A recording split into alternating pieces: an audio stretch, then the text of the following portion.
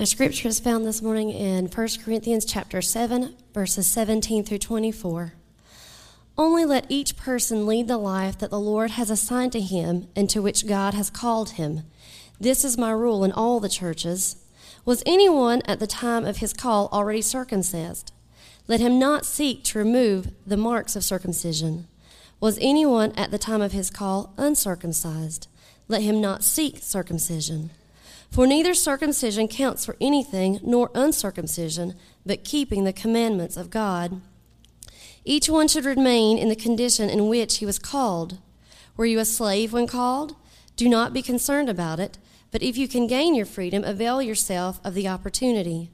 For he who was called in the Lord as a slave is a freedman of the Lord.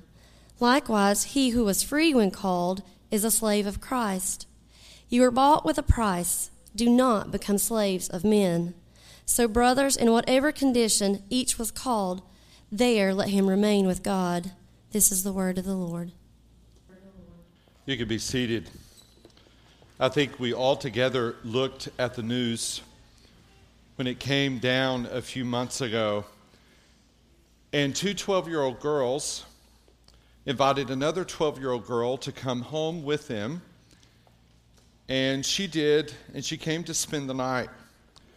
What those two 12-year-old girls were doing was actually plotting, as they have been for several months.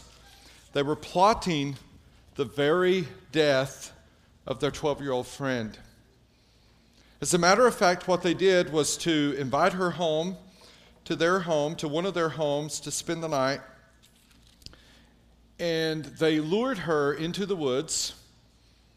When they did, they carried their knives with them, and they stabbed this other 12-year-old girl 19 times.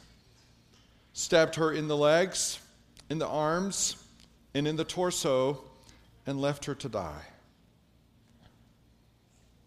Amazingly enough, the 12-year-old girl who had been stabbed 19 times, her black fleece jacket coated with blood, crawled out of those woods to the edge, and there at a gravel road, she couldn't get any farther. It was a gravel road that is unused by cars, used only by runners or bikers.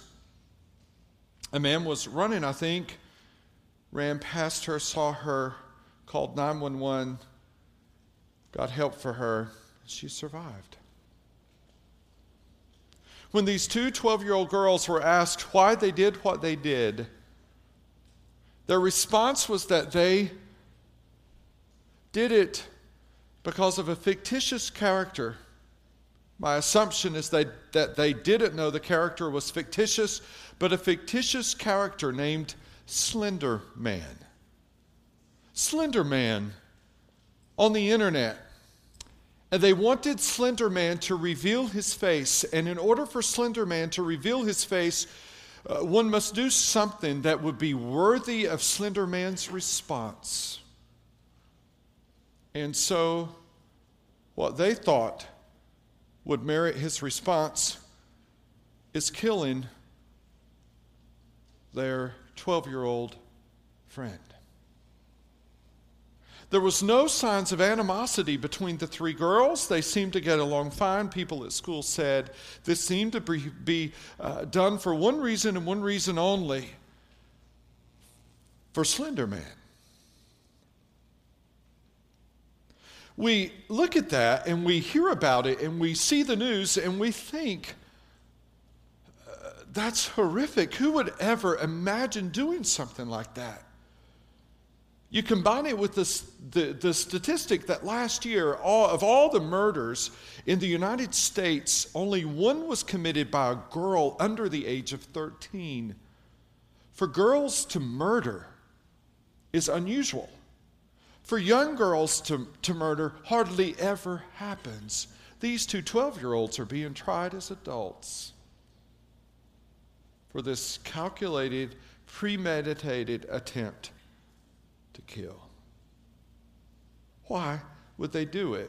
Well, we look at it and we wonder why. That they did it to achieve a certain status. They could say, I have seen Slender Man's face.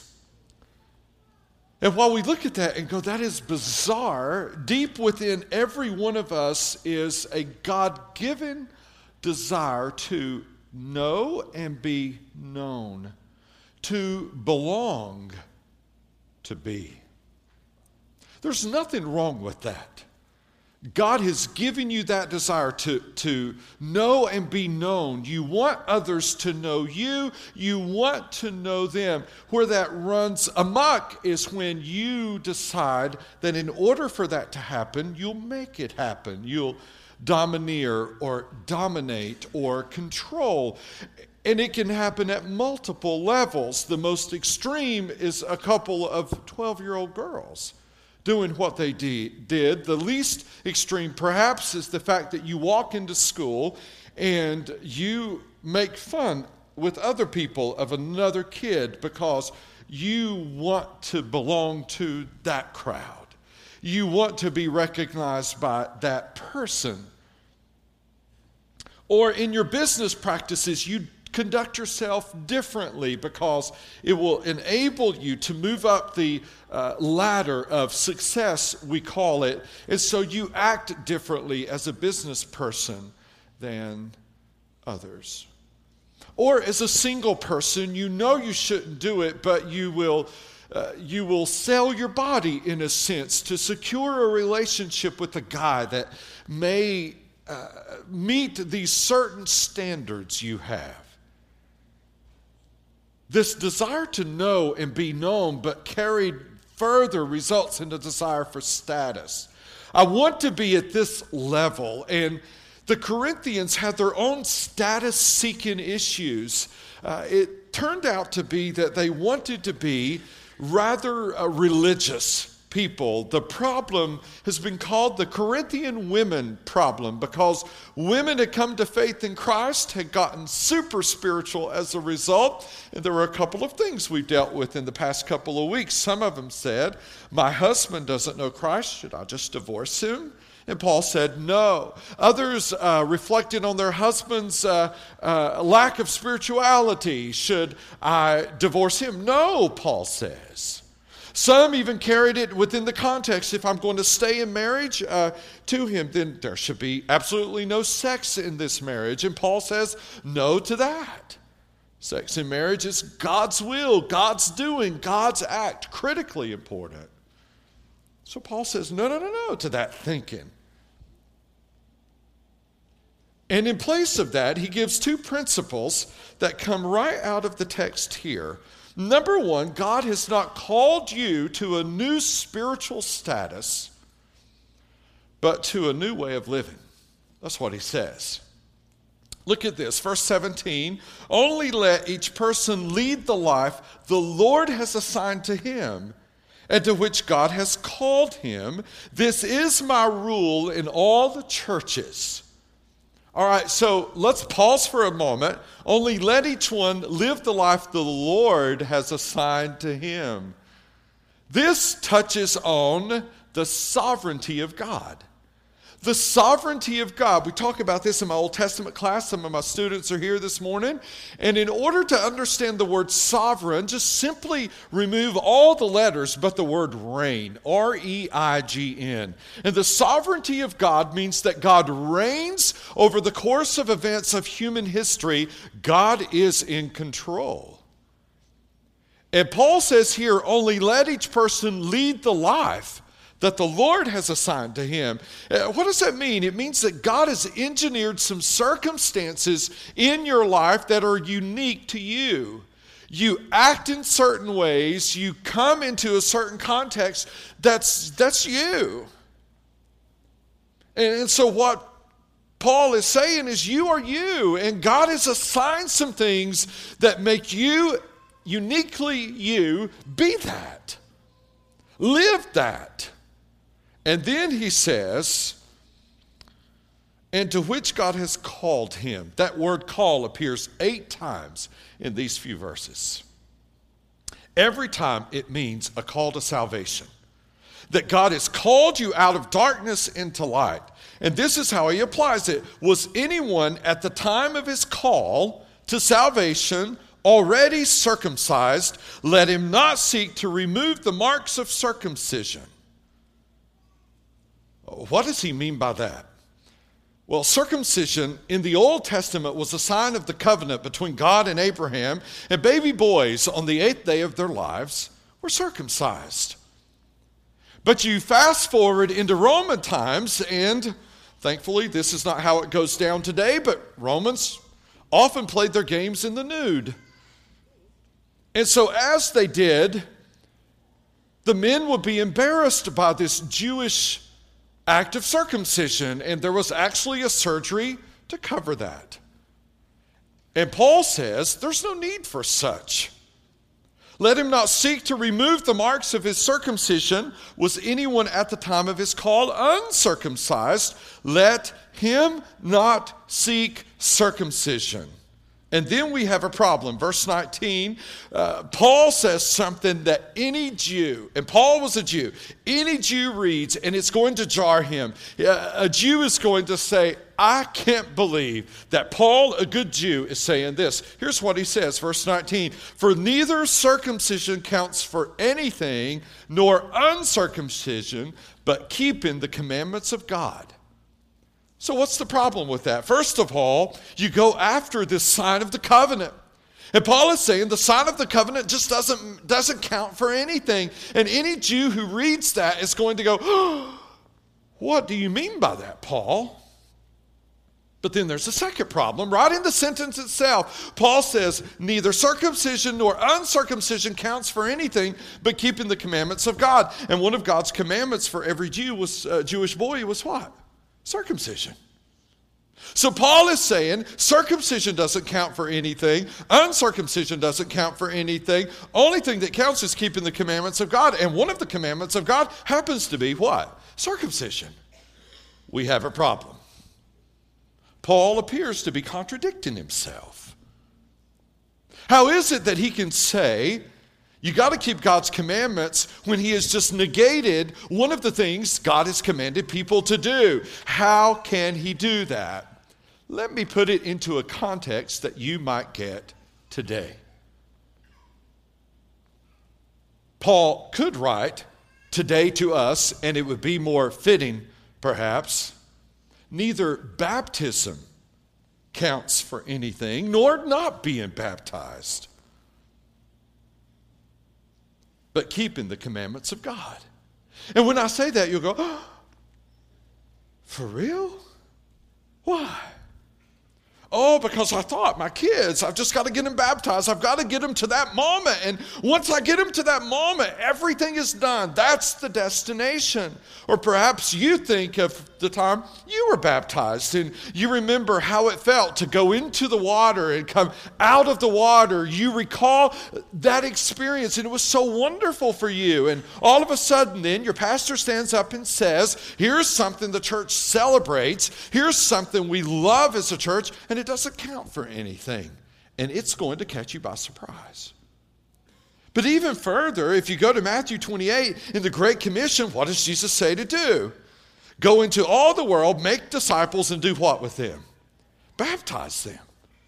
So if I say that, go into all the world, make disciples, baptizing them in the name of the Father, Son, and the Holy Spirit, but I say, that doesn't count for anything, then all of a sudden you're going to say, if Jesus said to do something, and you're saying it doesn't count for anything, you're contradicting Jesus. So what does he mean? It's all in the context of the call. When God calls you out of darkness into light through the gospel of Jesus Christ and saves you, there is absolutely nothing you can add to that that will make it more effective. Baptism isn't going to do that. In the Old Testament, the covenant that God made with Abraham was a done deal. If you didn't get the sign of circumcision, or you did get the sign of circumcision, it didn't change God's heart.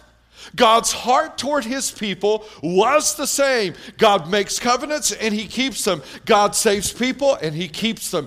Period. That's what Paul is saying. So if baptism isn't this destination, if baptism isn't, I walk into the water and I come out, what is? Paul says, keep the commandments. In other words, the proof of the pudding is in the eating. If you are going to walk with God, if you're going to say, I'm a follower of Christ, it ought to be obvious by the way you live. That's what Paul is saying. What does that mean?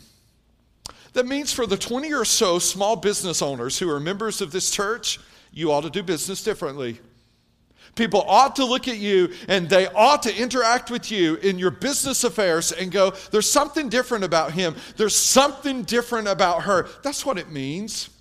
It means for the 80 or so teenagers who will show up tonight at youth next door, that you shouldn't go there tonight and sing the songs and celebrate the awesomeness of God and walk into middle school tomorrow, walk into high school tomorrow and tell the dirty jokes and laugh at the dirty jokes with everybody else. There ought to be a difference in your life.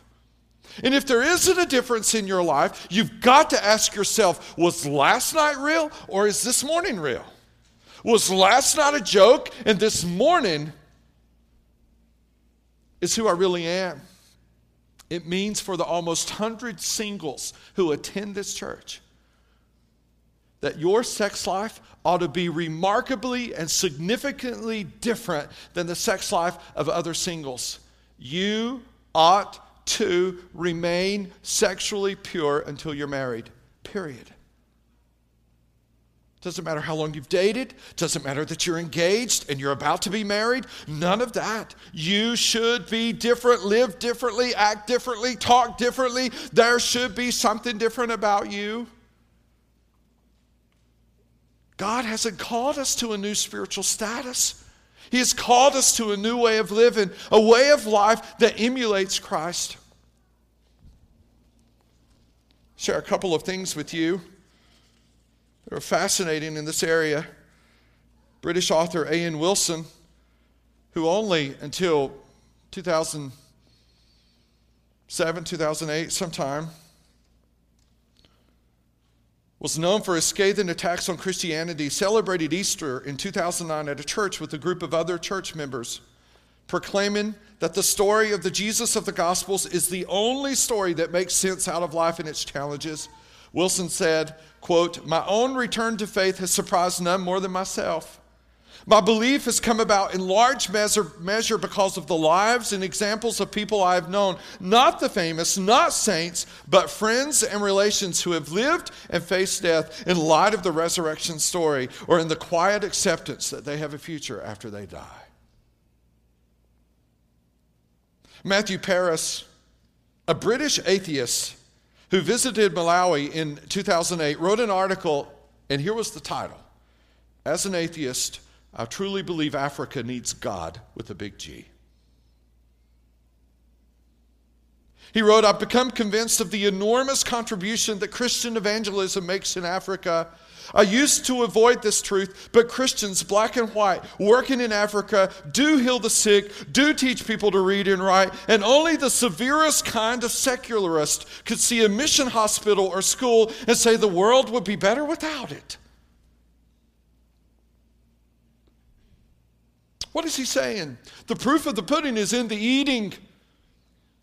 If you truly know Christ, he will ooze out of you. He will emanate from you. You will see him. And folks around you will see him in you. It will change the way you live. God hasn't called you to a new spiritual status, some new level. He's called you to a new way of living. But then Paul turns the corner in the very next verse, in verse 20. And he says this: "Each one should remain in the condition in which he was called." Verse 21, "Were you a bondservant when called? Do not be concerned about it. But if you can gain your freedom, avail yourself of the opportunity. For he who was called in the Lord as a bondservant is a freedman of the Lord." God hasn't called you, number two, to a new social status, but to a new way of thinking. What is it? 1/3 of Corinth was comprised of bondservants, of slaves. They were mostly worked in the houses of their owners, on the property of their owners. They were treated as property, not people. Quintilian, who was a rhetorician during Paul's day, said this, that you shouldn't beat your children with poles, only slaves were worthy of such a beating. Another third of Corinth's population were freedmen. They were manumitted slaves, slaves that had been in some way emancipated. But freedmen worked differently, and this is a significant difference between slavery in America and slavery in Rome. Freedmen, almost all slaves became freedmen by age 30. They had served 12 to 15 years as a slave, but through faithful service to their masters, they would become freedmen. As freedmen, what changed was fascinating. They still owed their master maybe a certain number of days per week or months or year, whatever the arrangement was made between them and their masters. So they still owed their slaves, their masters, something. They committed and pledged to respect their masters for the rest of their lives. So they had this commitment to their masters to respect them. But on the flip side, their masters decided this. Their masters said what they would do is to, because they were in an economically advantageous position, they cover them. They would essentially have their backs. And so the masters also committed themselves to their freedmen for the rest of their lives. The relationship shifted now. With that understanding, let's read again. Were you a bondservant when called? Do not be concerned about it. Why might it bring concern? As the gospel is sweeping through Corinth, guess who's coming to Christ? Bondservants, freedmen, and those who own bondservants, and those who are masters of freedmen. They're all coming to Christ. And immediately, the social context isn't changing. So what might happen? You show up to worship in the same place, and you look across the way, and there's somebody who is in a different social status than you are. And what is your thinking? Wow, I need to leave this social status and get to that one. Or your thinking is, I'm not good enough. I'm a bondservant. I'm really not good enough to be here. Now, how does this play out today? Here's how. There are a few subcategories where this plays out today. Notice all of this is in the context of marriage. We'll talk about singles and widows next week. All of this is in the context of marriage. Here's how it plays out. Significantly among divorcees. How? Old country song that says, I'm going through the big D, and it don't mean Dallas, right? Talking about divorce. And divorcees have a tendency to view themselves with a big D on their backs. In their minds, everybody views them that way. God views them that way. They went through divorce, and therefore, for the rest of their lives, they're labeled. What is Paul saying? He's saying to the bondservants with the big B on your back, forget the B, a bondservant on your back. Here's what I want you to do. Replace that with a big M. I am your master. You are a freedman now. That's what he says. Check it out. For he who was called in the Lord as a bondservant is a freedman of the Lord. All of a sudden, you've been manumitted. You've been emancipated from your old slavery way of life. And you are now with a new master with a big M. Yes, you may still have a little m, a master with a little m. But the new master with the big M is in your life. And if there's any label that needs to be on you, what God is saying, it's the big M. You have a new master. And that big M replaces the big D that you wear around on your back. Or There's another group, singles who want to be married. They walk around often with what? Big S's. I'm single. I'm the only person my age who's not married. I'm the only person. I hate this. You know, if I'm with my mom, she's going to try to hook me up with somebody.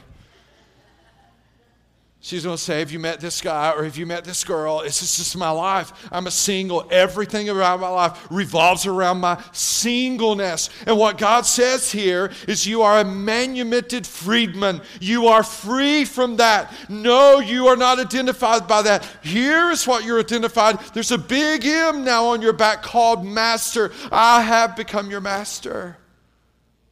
And that letter that you once wore, you no longer wear. I haven't called you to a new social status, but to a new way of thinking. This changes how you think.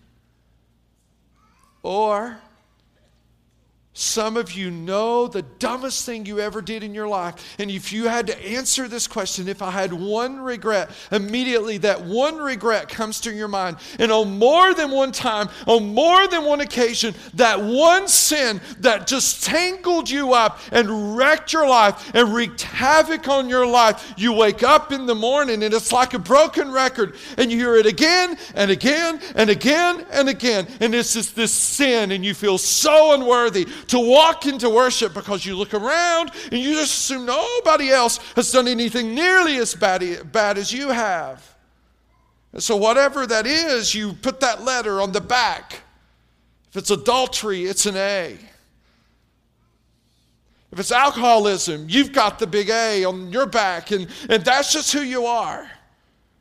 And what Paul says is whatever station you came to Christ in, if you truly came to Christ, He didn't leave you in that station. He replaced whatever that big letter of sin on your back with the big M that says, I am your master. You are my freedman. I love you deeply. Our relationship has changed. That old thing enslaved you. Now you in Christ are free. Amen? Free. Wow. Oh, how little we think of our God. And how little we think of ourselves because of how little we think of our God. For he who was called in the Lord as a bondservant is a freedman of the Lord. Likewise, he who was free when called is a bondservant of Christ. How does this happened? Glad you asked. Verse 23, you were bought with a price. That's how it happens. Last night, in this very building, there was a dinner. All these chairs were out, tables were set up nicely, and it was a meal for Freedom Life Prison Ministry. And it really came down to a tale of two Davids. Earlier in the program last night, a man by the name of David Sharp stood right here and held the microphone. He's in his 50s, I imagine, and he shared the story of his 30-year addiction to heroin. It's what landed him in jail. His 30-year addiction to heroin has given him this long tenure as a prisoner. He's still incarcerated. He's out to sing, and he left last night to go right back into custody.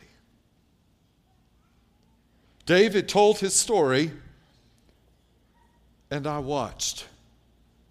Everybody was busy eating, but when David talked, they dropped their forks. They glued to him as he humbly told the story of his heroin addiction, how God gloriously saved him and uses Freedom Life Ministry in his world in a huge way. There were a few other things, and then the second David came up on this stage, used the very same microphone. His name, David Geis. David Geis heads up all the prisons in North Carolina. has 22,000 employees who work for him. He's the one responsible for making sure that David Sharp is behind bars. And so David Geis walks up and stands, same spot, same microphone, and tells his own story of being a slave to sin and how Christ gloriously changed him. Oh, his story was very different. He was a kid who heard his parents, because his bedroom was right underneath theirs, he would hear them praying for him at night. His story was very different, but David Geis said, I was lost in my sin and I came to Christ. Here's a guy who helped author and sponsor the Justice Reinvestment Act and travels all over the country talking about that as it has become a model for states all over the United States. And David Geis is in the same room as David Sharp. And both Davids came to Christ. Both Davids were lost in their sin. And guess what? In heaven, God doesn't have a spot for David Geis because he's the boss of 22,000 people that's somehow elevated, and a spot for David Sharp because he's wasted most of his life being addicted to heroin. And God doesn't somehow relegate Sharp to one spot and Geis to another and say, okay, this is the consequences. No. Why? Why? Because David Sharp, who is a prisoner, is really free. And David Geis, who was a prisoner to his sin, is really free. That's the gospel. That's the good news of Christ. That's what this is about. That's what Paul is saying. You aren't identified by past sins. You aren't identified by your station in life. You aren't identified by your status. You aren't identified by your spirituality. You're identified by one person and one person alone. And he is the God who bought you through his son, Jesus Christ, who hung on the cross and bled and died for your sins. He is your Savior. And so, you were bought with a price. Don't become a bondservant of men. Do not bow at the altar of social status. Do not bow at the altar of spiritual attainment.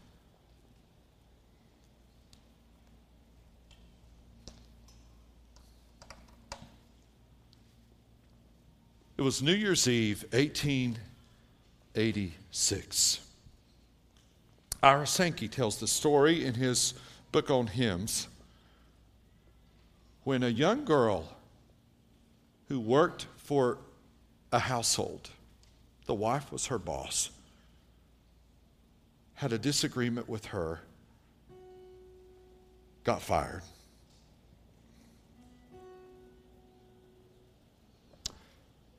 And as a result was homeless.